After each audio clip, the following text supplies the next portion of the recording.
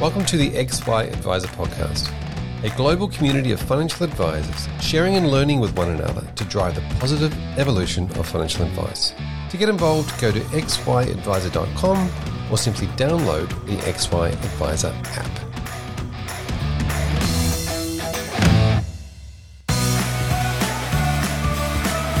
Portfolio construction and risk management are tasks that take you away from where you need to be, building relationships with your clients. Aberdeen Standard Investments can support you by creating bespoke investment solutions. Outsourcing portfolio and risk management creates efficiencies, enabling you to focus on fulfilling the ambitions of both your clients and your business. This podcast has been prepared with care based on sources believed to be reliable, and all opinions expressed are honestly held at the applicable date. However, it is general information only, and we accept no liability for any errors or omissions. It's been prepared without taking into account the particular objectives, financial situation, or needs of any investor. Investing involves risk, including the risk of losing capital. It's important that before acting, investors should consider their own circumstances, objectives, and financial situation, the information's appropriateness to them, and consult financial and tax advisors. Investors should consider the PDS available at aberdeenstandard.com before making an investment decision. Products issued by Aberdeen Standard Investments Australia Limited, ABN 5900212334, AFSL number 204263.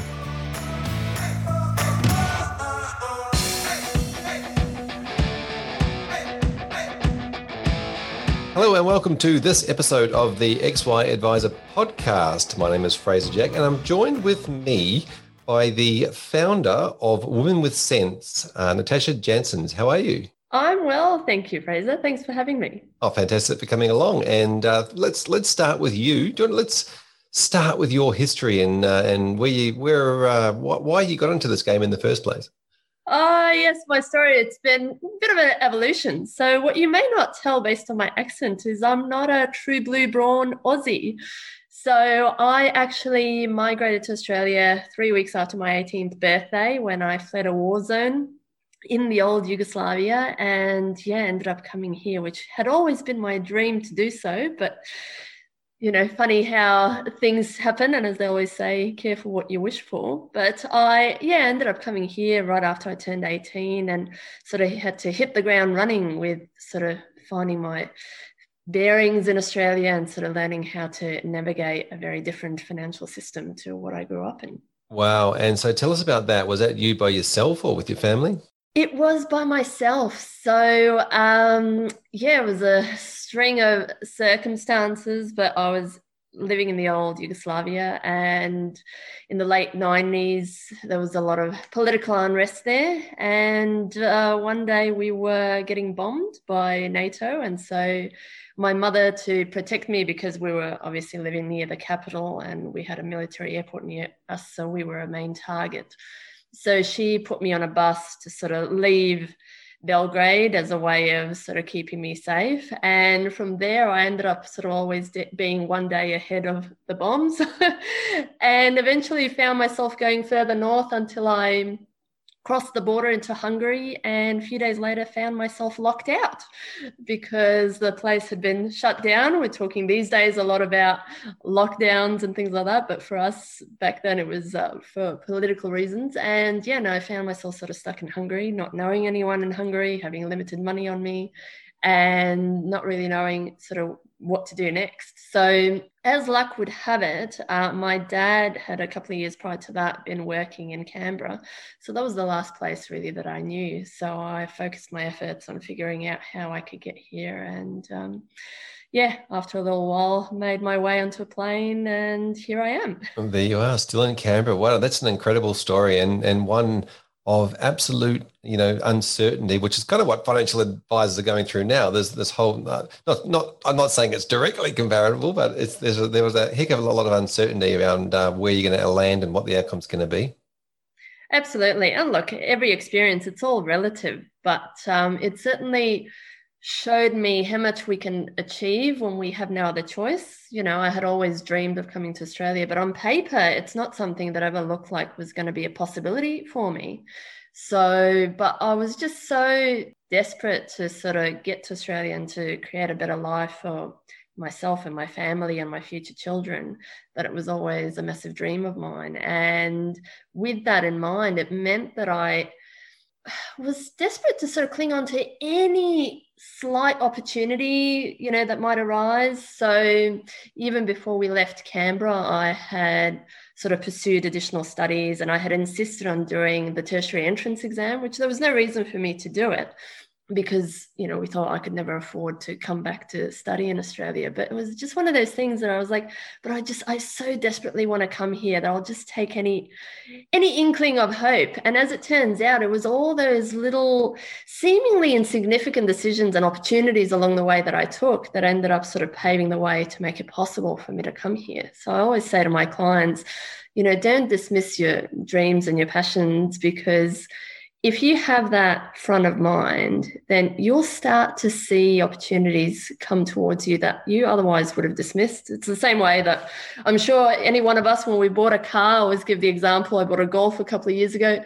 Until that point, I never realized how many white Golfs are on the streets. It's just, I filtered that stuff out. But now, because I was focused on it, that's all I could see. And to me, really, it was the same thing with opportunities for coming to Australia and opportunities for starting a business as well. Yeah, I love the old reticular activation system, which notices things and just deletes and gets rid of stuff that you don't need. So this is an amazing period of your life. Obviously, you didn't have a choice in a way, but you had to completely start fresh. You had to, you had to really push yourself out there to go and create new networks and start again. Tell us about that.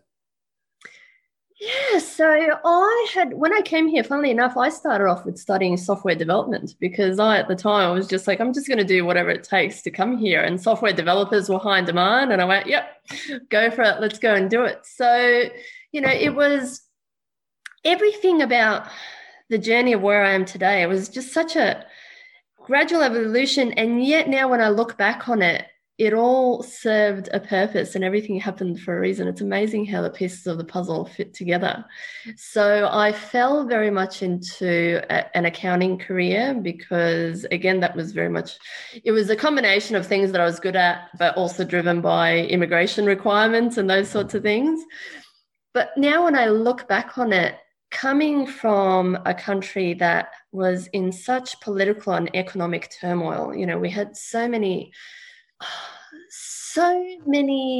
unpredictable events happen that it sort of developed in me that determination to understand the banking system more. Because what I found was that we sort of had, the people who were closely related to banking, who, were creating wealth, they were sort of going well. And then there was the, general public that was really not seeming to have as many options or not much say in sort of what was going on. So I learned from a young age to sort of have a curiosity around money and to sort of want to understand how this financial system works. So one of my earliest money memories is in the early 90s in Yugoslavia. We had at the time hyperinflation. I mean, now these days in Australia, we're talking about low inflation or, risks of deflation. We had, very much the opposite thing happening, in that no sooner did you earn your salary than it completely lost value. So it was interesting to see how people were navigating that environment and how they were surviving. But it also taught me that in times of stress, then people will become desperate to do anything to make their money grow or to survive. And that led them to places of being vulnerable to sort of being exploited and taken advantage of. And a case in point in that was that a private bank had opened up in Yugoslavia that seemed to be the answer to everyone's sort of prayers, in that they were offering like these massive sort of interest rates on your saving account. We're talking like several 100%, right? And people were so desperate to put their money in that the lines were so long, you had to camp overnight just to get in to deposit your money into this bank. And what happened not long after that was that it turned out that it was a Ponzi scheme. So those who got in early and got out early, they made a tidy profit, but everyone else ended up losing their money and in some cases losing their life savings. So for me, that was a massive life lesson, already there about diversification and not just blindly following what everyone else is doing and all those sorts of things. But it sort of started to sort of foster that sort of curiosity about wanting to be closer to the banking system and understand how everything works. So now when I look at it, it's no surprise that even though I started with accounting, I eventually landed in the areas of financial planning because, everything was sort of primed and positioned to sort of lead me to get to where I am today. Yeah, it's no surprise to me either, knowing your story and then knowing what you're doing now and understanding that how focused you are on helping people in a vulnerable situation. Absolutely. And this is sort of why I've taken a very different approach to, for example, someone like Scott Pape, Barefoot Investor that we know has made a massive impact on people in Australia and getting people to take notice of their money. But I've always felt, again, that it's really important for all of us, as advisors, but also with our clients to encourage that critical thinking and to make sure that they understand how everything works and the reasons behind, even if we're making a recommendation, what are the reasons behind that? So that they're not just blindly following, on a path that someone else has laid out for them, because, there can be a lot of risk and danger even to doing that as well.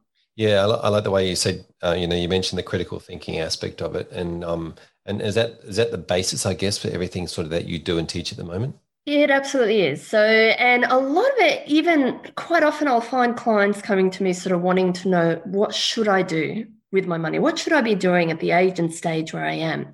So it's been a combination of not just teaching them how to sort of think critically and how to sort of piece that puzzle together, but also to give them that space and permission for them to figure out what is it that's really important to them, what is it that they want to do, rather than what they should be doing. And and we see a lot of that in Australia. We're talking about the tall poppy syndrome, everyone sort of being successful but also wanting to sort of fit in with everyone else as well. So I spend a lot of time sort of trying to get people to figure out what it is, their own journey or in their own path, and then we can sort of piece the puzzle together as to how we go and get there. So I always say, if you make sure when you get financial advice that you're clear, that you're asking the right question, because otherwise you'll get the right answer, but to the wrong question.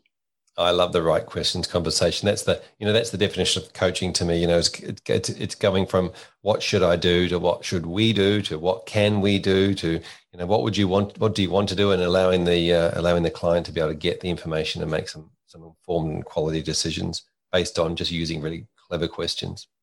Exactly. And I think, we've come a long way, and advisors talk about, I'm fairly new to the financial planning profession by comparison, but I know a lot of financial planners now talk about, goals-based advice. And I've gone that step further as far as talking about values-based advice. First, figuring out the values, the things that are really important to us, that we're really passionate about.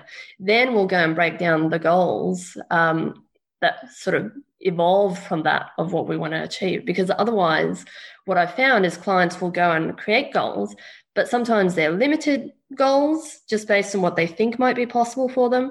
And very often it's sort of just, well, I'm just doing goals based on what will make other people happy, so that I don't disappoint other people, or so that I fit in and I keep up with what everyone else is doing. So I always take it back to, well, what are the values? What's most important to you? And then we can build from there. Yeah, I couldn't agree more. You're certainly singing from the same hymn book on that one. That's and the other thing is too, values create goals off the back of values, and they're certainly not yet financial strategies until well down the track.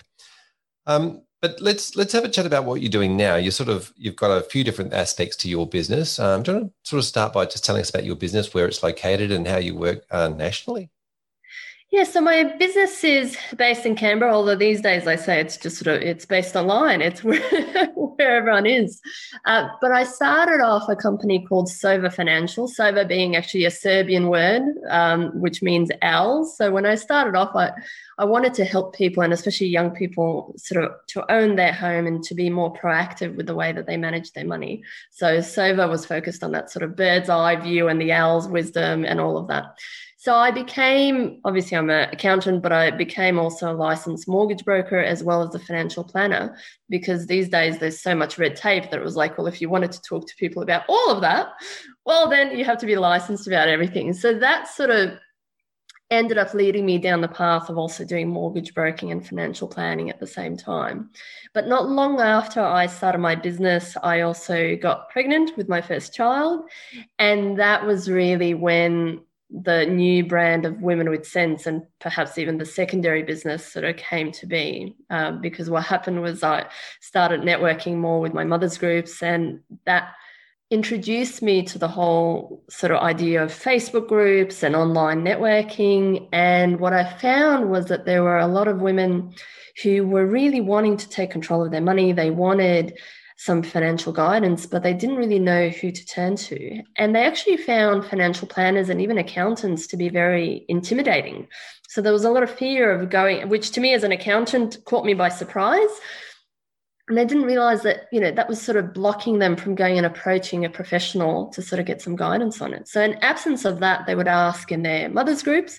And of course, we know that financial planning is heavily male dominated. So it meant that, there wasn't really, quite often there wasn't anyone in these groups who was qualified to give them the guidance that they needed.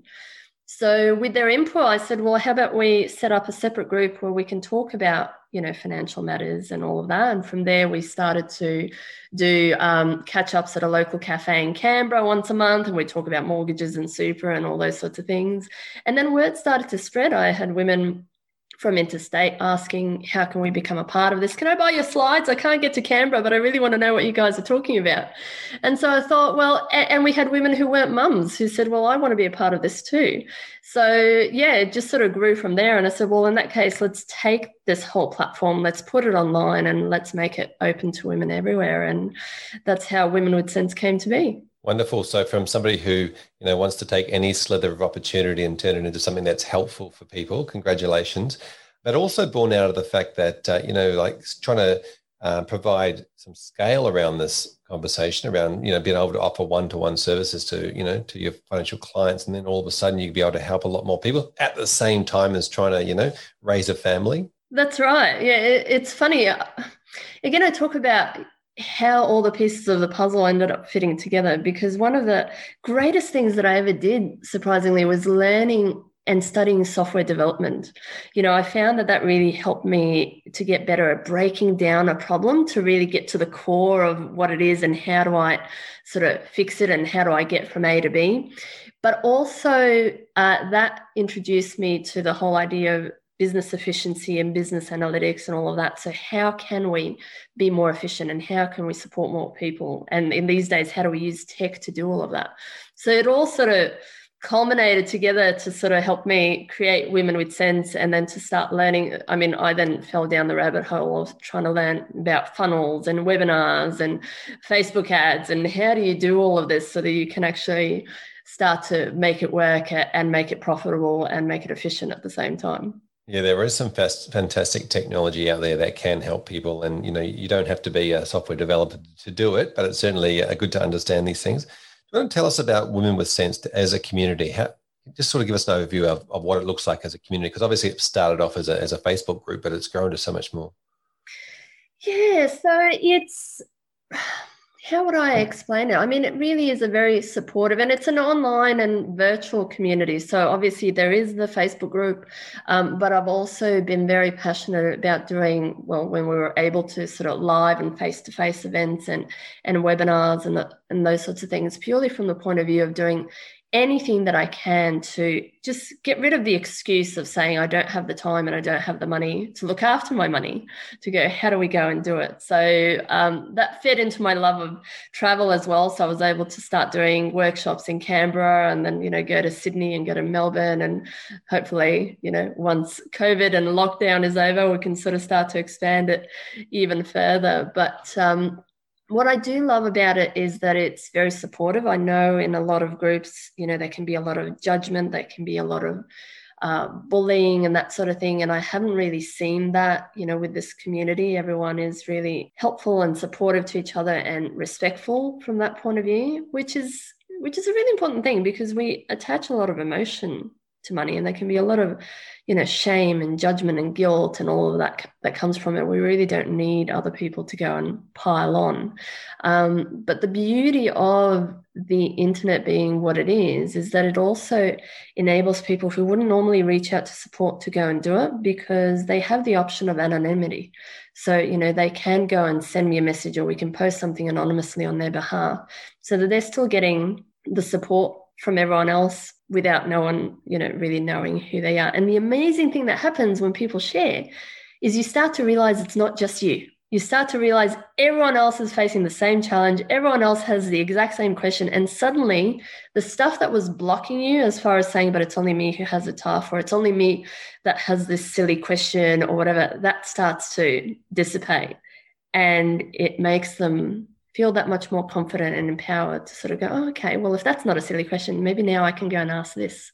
And it's amazing what happens from there. Yeah, it's breaking down that taboo, isn't it, about money and not being able to talk about it, and to be able to do it in a way where, to start with, that nobody really knows who you are, or with a group of inside a community, is fantastic. And all these minor stepping stones along the way, because it doesn't just stop there. Obviously, it's going to go somewhere else, and it could even lead to, somebody walking into a financial advisor's office. Absolutely. So this is the sort of stuff that really, I don't know, lights me up and makes me excited to get up in the morning, because you realize that you're making a real difference to people's lives. And they'll say, well, because I heard about this, or because I read that, I've now gone and managed to avoid facing bankruptcy, or I've managed to go and leave an abusive relationship, or I've managed to go and invest for the first time and actually, feel excited by it and I understand what I'm doing, rather than, feeling fearful about it and sort of wanting to jump out the second it goes wrong. Yeah. And it wasn't a Ponzi scheme at the same time.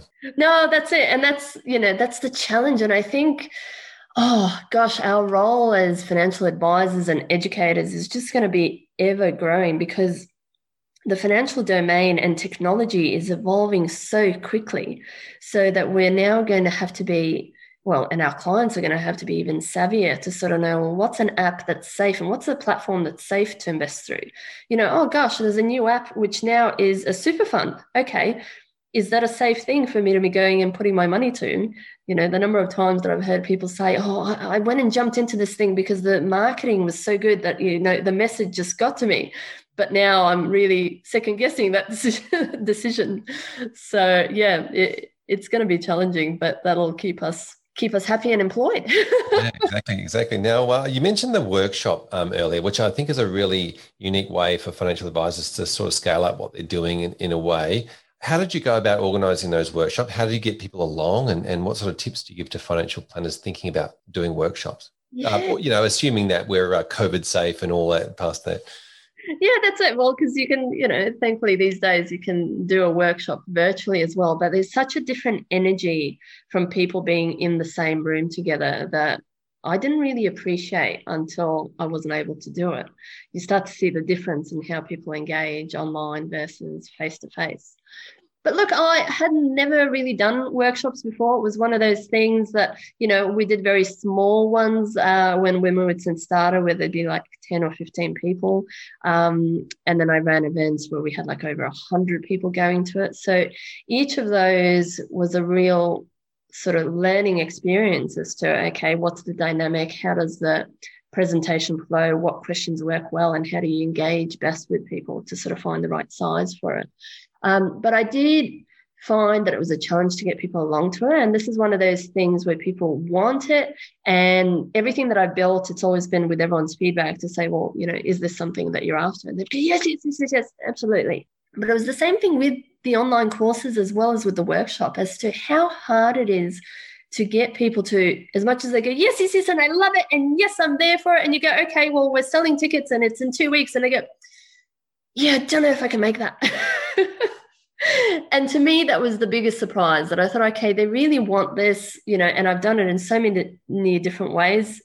But it's really hard these days to get people to commit to something and to show up.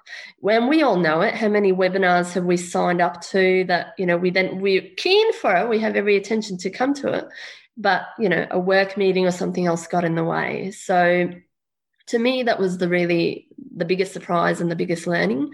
So I think if you're going to start out with doing a workshop, it's always worthwhile to sort of start small and test it out, because a lot of the structure of the workshop, you're not really going to be able to gauge until you're in there with the clients and seeing how people respond to the activities and how they interact with it. I think it's also great to have people that you can partner up with so that you can support each other and sort of leverage off each other's networks, just to make it easier to sort of spread the word and get people along to it. But I think it's a really great way. It's a great way of delivering value to lots of people. It's a great way of making things cost effective. And it's a really great way of building those relationships and getting clients, sort of getting them comfortable with you and getting to know you before they take the next step of working with you. Yeah, that's a really good call around getting other people in to present. I've seen some planners do some really good work in that space where they're getting other individuals in and teaming up and all inviting networks and coming along. And that way you're meeting and, you're cross-meeting new portions of people. Just on this idea that, people have this fantastic intention to show up and then something else steals the priority and then becomes more important. How have you overcome that in a way? Is it just a matter of getting more invites out there, or have you made the turning up and showing up and paying the cost a priority? Yeah, look, there's a few things, sort of tricks of the trade that you learn along the way. One of it is that if there is a webinar or a promotion, you have to give people a time frame to make sure that they act. I used to make the mistake in the beginning of, doing a fantastic presentation and then going, whenever you're ready to work with me, I'm here. And that I learned that then people will sit on that and not actually do anything with it. So I think it's really good to have a special offer or something that's going to entice them to go, you know what, I have to make a decision and I have to do it now. The other thing as well that I found is by getting people to actually pay for something, that's a way of getting them to commit to turning up to it. Because the danger with free events, for example, is that because it's free, I haven't had to make any sort of real commitment that I'll show up. And that's what we see with webinars. It's free, it's whatever. So I'll just sign up to it. And then 5 seconds later, I'll forget about it. So to me, even if it's a low cost event or something, but getting them to actively purchase it, will make sure that they go and commit to showing up and putting in the time and effort. Yeah, some good tips there. And also, like you mentioned, the time frame or giving people a reason, maybe even selling out and not having a certain limited amount of seats available. I suppose that's also good when you've got a smaller venue. Yes, exactly. So, and this is sort of where it's about getting the messaging right so that you get them excited and you're building up the anticipation for it. Even simple things like I found, where do you direct the traffic for it? I know people often when they're promoting events, they're directing people straight to the website. The challenge with that is once I've gone and looked at your website, it becomes really hard for you to go and remind me to go back to it. So things like if your network is on Facebook, as mine is a lot, I found that by promoting an actual event within which the link is there, people will then mark it as interested. They'll have it there as a placeholder, and there's opportunity there for me to continue marketing to them and getting their interest, getting them to share. As they start seeing more people interested in it, that's now going to drive that fear of missing out. And it's the social proof. Oh, well, others think this is a worthwhile thing, so I might go along to that. So they were all, little things that I just had to learn through trial and error and seeing sort of what took and what didn't. Yeah, that's really interesting, using Facebook for those types of events and see who's interested in or maybe, and you might want to get their email address or give them more information. That's really cool. Thank you for that. And also, when it comes to charging, sort of, are you talking about it? Have you done some research on a price range and a length of time that you've got the event for? I have, and it's really interesting. I used to come at it, I had this belief that it had to be as low cost as possible because it's so unaffordable, it's so hard for people, and we need to make it as affordable as possible. And in actual fact, what I actually found it easier to sell tickets to events that cost more than the low cost ones. Now, part of that may well be that because it's low cost, people assume that they're going to be sold to, or they assume that it'll be poor quality and those sorts of things. You also then look at what's the demographic that you're targeting as well with that, in that often if it's too low cost, it'll attract those that are just trying to get as many freebies as they can, but they weren't ever really interested in going and becoming a financial planning client or something like that. So again, it becomes about trial and error, but at the end of the day, it's that key message. It has to be, there has to be a clear, motivated reason. They have to be clear on what is in it for them.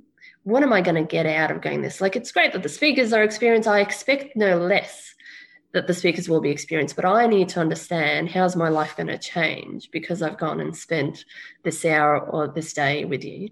And this is where I really love social media from that point of view, because tools like Facebook make it very easy for you to test your marketing message and start to see in like real time what is resonating with people and what isn't. So you can go and take a campaign, you can test an image, and quite often what I'll do is I'll have the same script, but I'll just change the first line. And it's amazing how much even just that first line had changed how many people were going to come to this event versus the number who sort of went, oh yeah, and sort of walked past. So, even if, regardless of where you're marketing it, I think it's useful to utilize social media in that way as far as just market testing and sort of getting that instant feedback before you go and build the workshop or start really marketing that event. Yeah, fantastic tips. And I do like the idea of pricing for value to show that there is going to be value in the workshop, not just pricing for to try and get bums on seats. Thank you. Now let's talk about that. So you run the workshop, and obviously the workshop that you've run is the Money Power workshops. What's the Wonder Woman? What do you call it? The Wonder Woman Money Power workshop. Money Power. That's right. Yes. Now, off the back of the book that you've written, do you want to give us a quick chat about that? Yeah, so, gosh, I can't believe it's already been 2 years. My goodness. So 2 years ago, I self-published and released a book called Wonder Woman's Guide to Money, which was really aimed at, the modern busy day Wonder Woman, the women that are juggling so many things that we say, I don't know how she does it. She's a Wonder Woman. And the challenge for those Wonder Women is that it's hard to find time to deal with financial matters because it's like there's so many demands on their time. Something has to give, and the easiest thing to give is something that's not immediately pressing, things like our super. Well, I can, that's a fair way away, I can just go and do that another time. So I thought, what's another way that I can get these women engaged and get their attention and get them to learn about money in a very easy and time efficient manner? So the book became it, and then off the back of that, what it really did was free me up to talk more about in the workshops about the psychology of money and how we make financial decisions. Because as you well know, financial IQ and financial EQ, they go hand in hand. And prior to having the book, I didn't even realize it at the time, but I was a bit restricted in sort of wanting to teach people as much practical information as I could. So it was almost like bombarding them with all this information that can become overwhelming. But having it in the book form sort of meant that I could say, well, you can just reference the book and go and check out the chapter on mortgages. But today, let's talk about something even more exciting. And and so that's sort of what fed into the Wonder Woman's Money Power workshops. And I'm really thrilled with how that's been going. Fantastic. Now, a couple of quick questions on the book. As in, if somebody wants to write a book, talk us through that self-publishing process. How long did it take you to write it? Did you just lock yourself away, or was it something you've been working on for a while? Oh, it was really interesting because I'd been saying for a little while now that I was going to do a book. And even now when I look back on it, from me committing to actually doing it, the entire process, it took about a year to go through it because there were a few rounds of edits, and then you go through the whole cover design and all of that by the time it's published. So now that I know that, I was like, wow, lucky just as well that I did it when I said I was going to do it. And I remember when I started on the journey going, I can knock over a book in a month. Yeah, no. Maybe I could have, but the quality of it would have been dubious. A blog, maybe.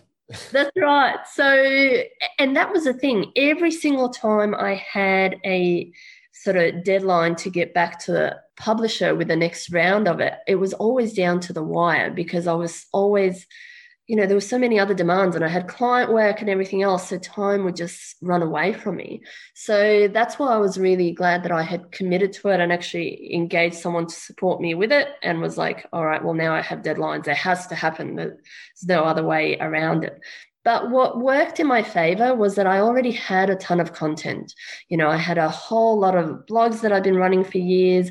I had online courses that had been transcribed. So all of the information was there, which meant that I was able to sort of get someone to start to just cut it all together. And then just with each round of edits, it just became more and more refined. And then finally it became a finished book. So I'd say if you're thinking of doing it, absolutely just be prepared for the time involved and also be clear about why you're doing it. So for me, it was about getting the information out to the clients, but also because I wanted to take the next step of starting to do corporate workshops and corporate speaking and those sorts of things. So the book was a tool to help me in that process. If you're doing it because you want to become a Scott Pape bestseller, just again, that's fine to have that goal, but then recognize that Scott Pape had, I don't know how many people know it, he had previously released a book, I think 10 or 15 years ago.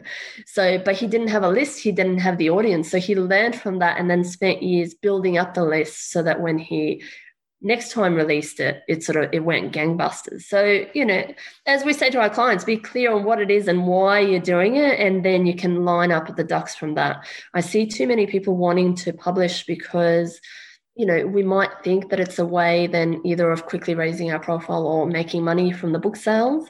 But really these days, there's not really any money to be made unless you are a Scott Pape style sort of bookseller, then you'll be raking in the millions. But otherwise, there's lots of other reasons to publish the books, but it's not necessarily as profitable a venture as someone might think. Yes, I think I've heard that before a few times. You're not doing it to sell lots of copies. Now, you mentioned that you had a couple of online courses before the book, and you had all the transcriptions done from those. Tell us about those online courses.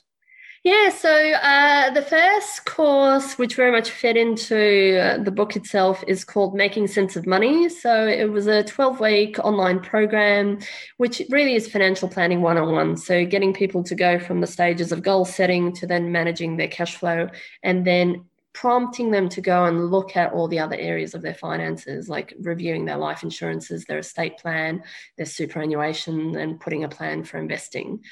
The other course that I did, which was a low-cost sort of course, we used to call it as a tripwire, was Sense and Sensibility, which was just a 2-week money mindset and budgeting course. So really aimed at those people who are struggling with their cash flow and the budget, just talking them each day through one simple thing that they can do just to help shift their spending habits. So it might be something like going and reviewing and journaling, just keeping a journal of where they're spending their money day to day so that they can understand what habits they have. We might not even realize how much we are creatures of habits until we sort of put pen to paper and have a look and go, oh, wow, okay, so I do spend this amount every morning, going and having a coffee and then meeting friends for lunch and so on.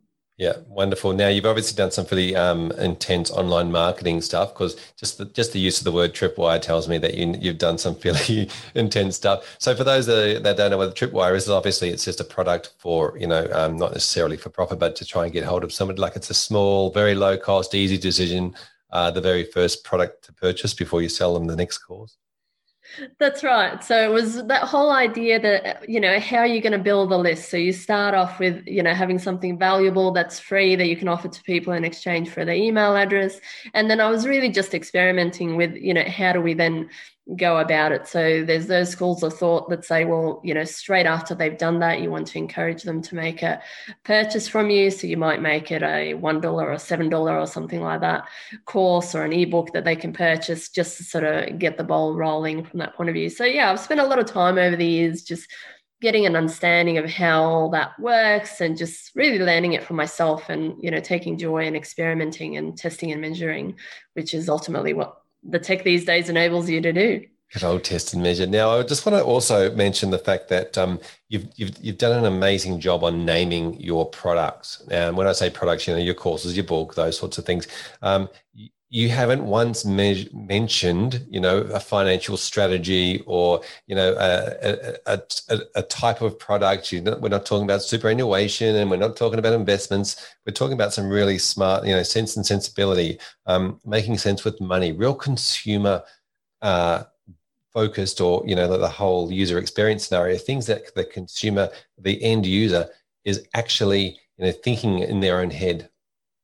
That's right. So again, these are not things that I knew sort of starting out, but I did spend a lot of time in understanding the branding and the marketing message, and, what the business is going to stand for, and really understanding the clients and, what's the best way to engage with them. So if they find that, and it's even down to how I present myself and the clothes that I wear, because again, if I understand that my target market is, feeling intimidated by, someone in a suit and financial matters, well, then the worst thing that I can do is come across to them like that. And if I use words like superannuation and investing and things that are freaking them out and triggering them, that's really not going to encourage them to go and take the next step. So yeah, I spent a lot of time learning how to effectively communicate and even have that translate into the way that I write the blogs and articles these days as well. It's not the way I would have written it once upon a time, but I've learned how to speak in a way that will actually resonate with my clients rather than it resonating with me and my colleagues. Yeah, exactly right. Now, you mentioned blogs and articles, and obviously you produce a lot of blogs and articles. How long have you been doing that for, and how often do you publish? Oh, goodness me. So I've been doing it since the very beginning. So since Women with Sense launched in 2016, I've just been a content machine. These days, I do a lot of podcast interviews and media interviews and those sorts of things as well. And all of that has really helped with the business's online presence and Google rankings. So these are things that started to happen before I even understood what SEO was. I just thought, what is a way that I can start to reach more people and get more of a message in the community? So I focused on, responding and utilizing websites like SourceBottle, where, journalists will often go and call out for media comments. So I was very actively engaged on that. And now it's at the point where people know me. So now when they're asked to write an article, they'll think about me and give me a call and say, oh, I'm working on this. Would you mind to contribute?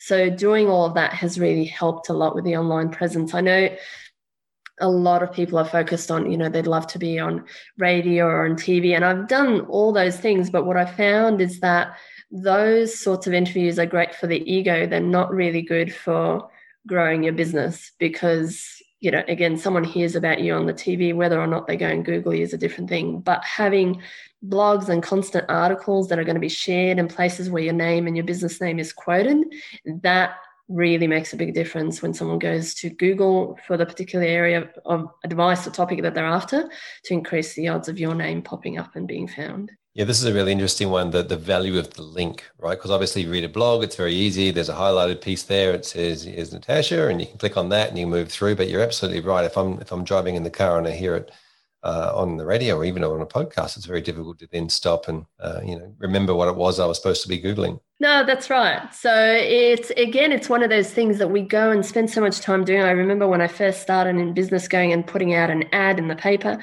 and we just sort of assume, oh, well, someone will see it, and the first thing they'll do is they'll take action. But that is not what happens. And when I think about myself, how many things do I hear about and I'm marketed to? I don't always, drop what I'm doing to go and do it. I have to have been prompted a few times. So that's sort of where that brand awareness and making sure that, you are writing articles, you're being quoted by different people are sharing that information. If it pops up then enough times, then when they reach the point where they are ready to take action, they'll remember and they'll come to you. Yeah. So I always come back. You keep coming back to this critical thinking idea, right? Is it, are you doing this, TV slot for the ego, or are you doing it for a connection and somebody to actually be able to click back and start a conversation with you? Really interesting. Well, and they're all lessons that come from experience. I just used to assume, oh, well, if you're on TV, how many more people see you? That's got to be the ticket. And then you do it and you realize, oh, gosh, I didn't even get a single phone call. Oh, okay. And then you talk to other people and you find, oh, okay, they had the exact same thing happen. So, the only way really that you'll learn any of this is through, trial and error. So again, don't put yourself down if you've gone and tried something. I know, again, on social media, people go, oh, but I don't have much of a media following, or I did a Facebook post and no one clicked or engaged on it. That's okay. A lot of what we have to understand is that you do a Facebook post, if you only have 100 people following, probably only one person saw that. And once you learn the stats and you realize, well, only 3% of people who see something will actually take action, well, then it's not about you. It's not your fault that you did a Facebook post and no one engaged with it. It's just the numbers didn't stack up. Yep. That's a really good one to remember, the 3%.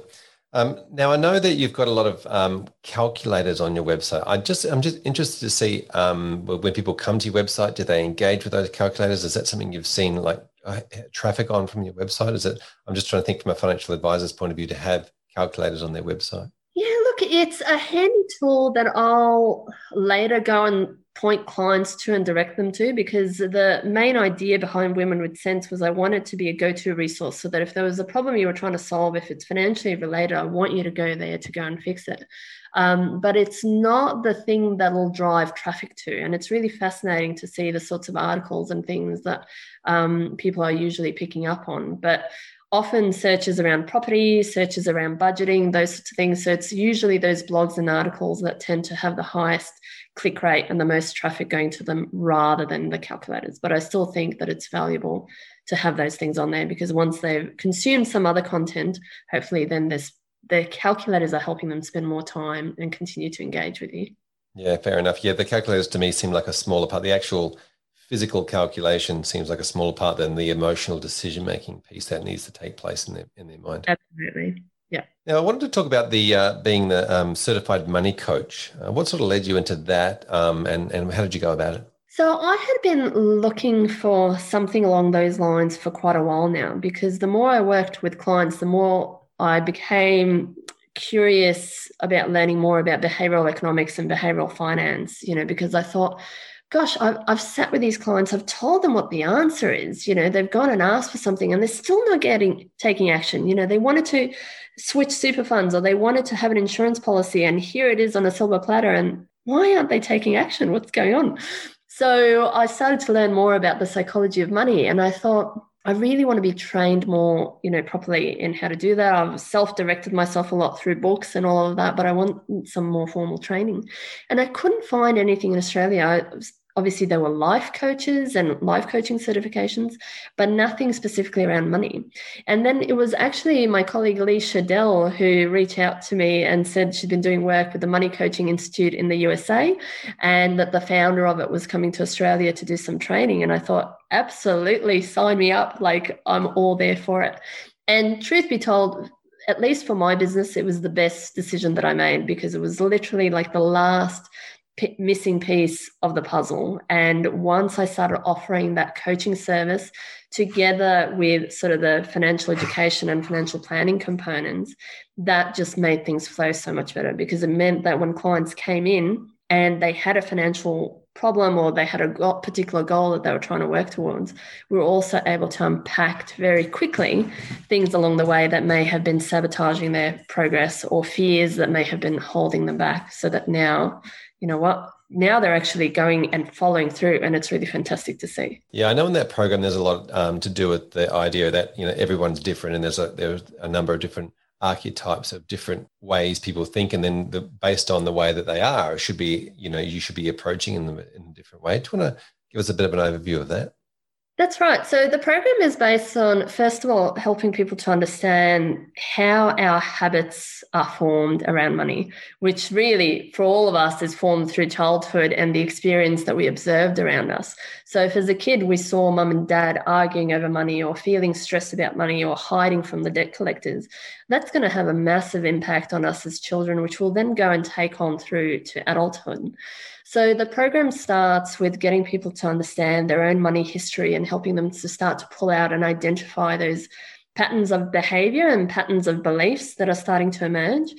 And then we help them to group those emotions. As you rightly say, we talk about it in terms of archetypes.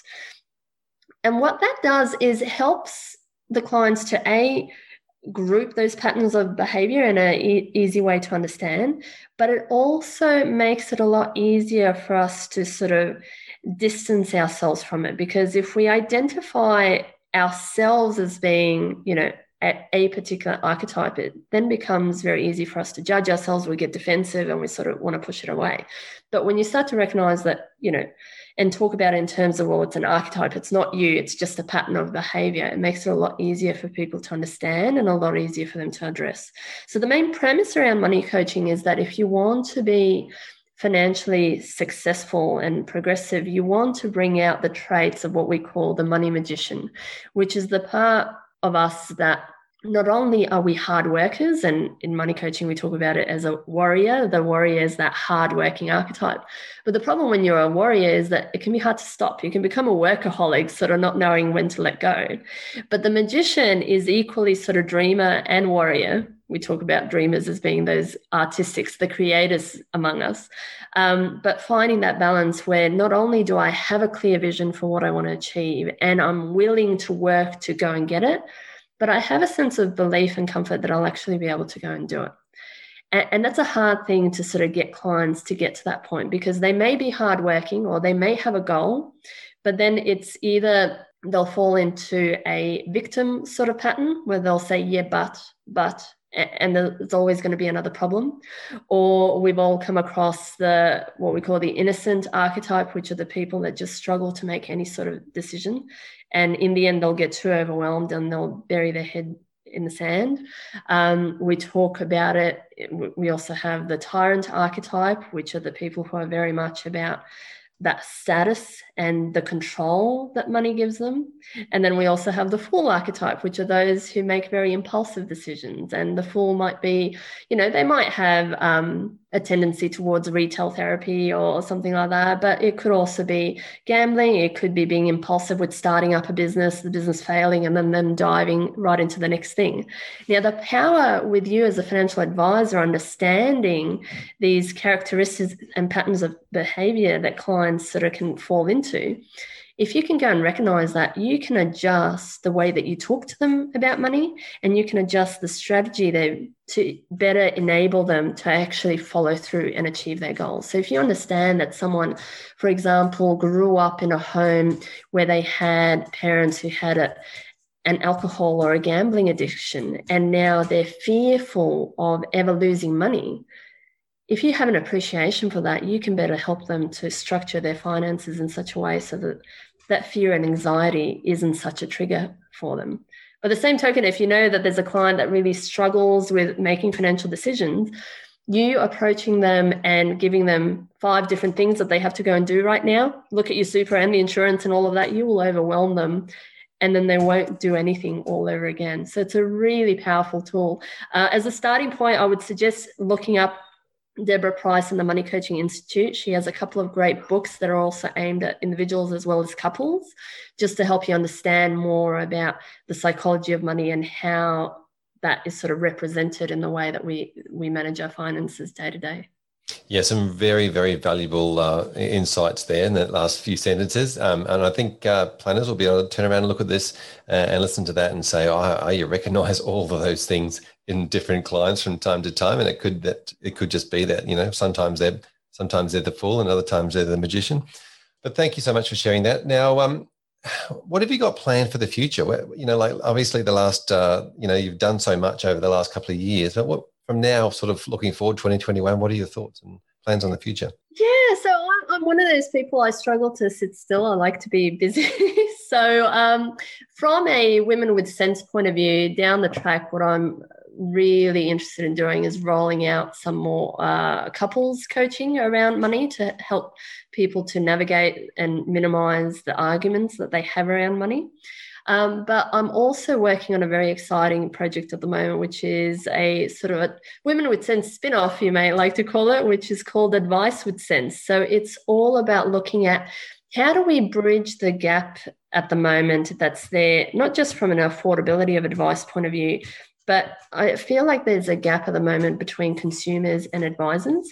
And so on the one hand, we have consumers that are constantly wanting more value. They're wanting more engagement from their advisors and more of an ongoing relationship. But at the same time, the poor advisor, I would say we're stuck between a rock and a hard place. There's been so much red tape, so many changes in regulation. The costs of running a financial planning business are growing exponentially.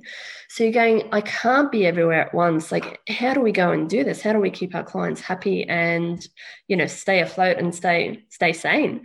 So the idea there is that Advice with Sense will support financial planners by basically, instead of the advisor having to become an expert and create an online course and start driving that online community engagement, we'll be able to do that for them and run a VIP client service that then basically maintains that relationship for them, so that then at every step along the way, when the client needs the advisor support, they sort of get directed back to them. Whereas at the moment, they'll sort of go off into the ether. They'll land into a Facebook group.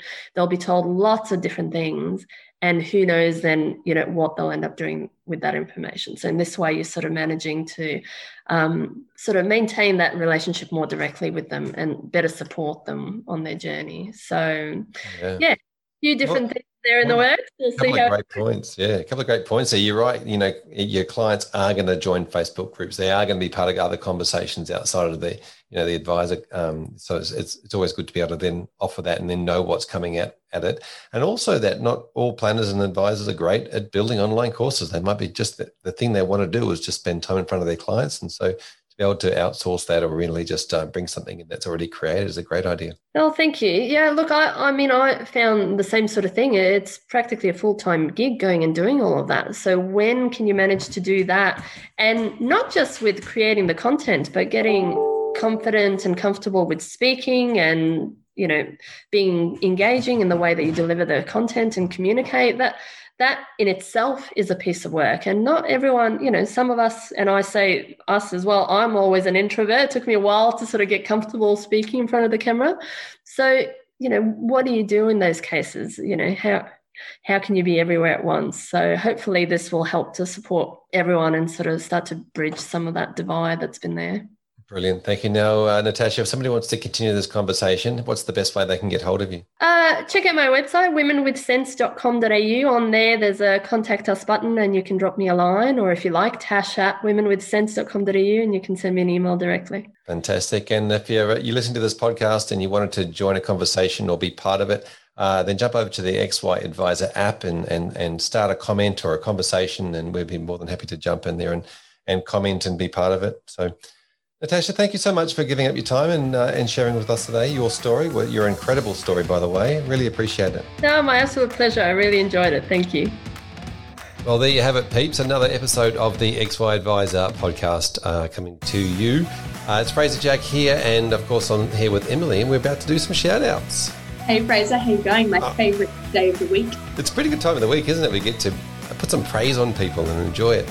Oh, I love it. I love it. Okay. First shout out for today goes to XY Advisor Chris Smith. He just sparked a really great discussion, and this has come up multiple times in the past. So I love when this gets repurposed or rehashed. But he has said he's finally looking to revamp his ongoing services packages after about 10 years of not necessarily giving it too much TLC.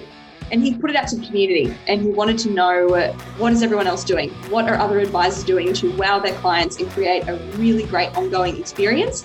And there's already been a handful of great comments. So shout out to the advisors, Dylan Martin, Clint Neese, and a few others who have already shared what they're doing at the moment. And it's just a real testament to that whole concept of collaboration over competition. I talk about it all the time, but to see it in action where advisors aren't recreating the wheel, and helping each other out is awesome. Yeah, absolutely. And there are some really interesting comments on there. I'm keen to find out a little bit more about some of the surveys that have taken place.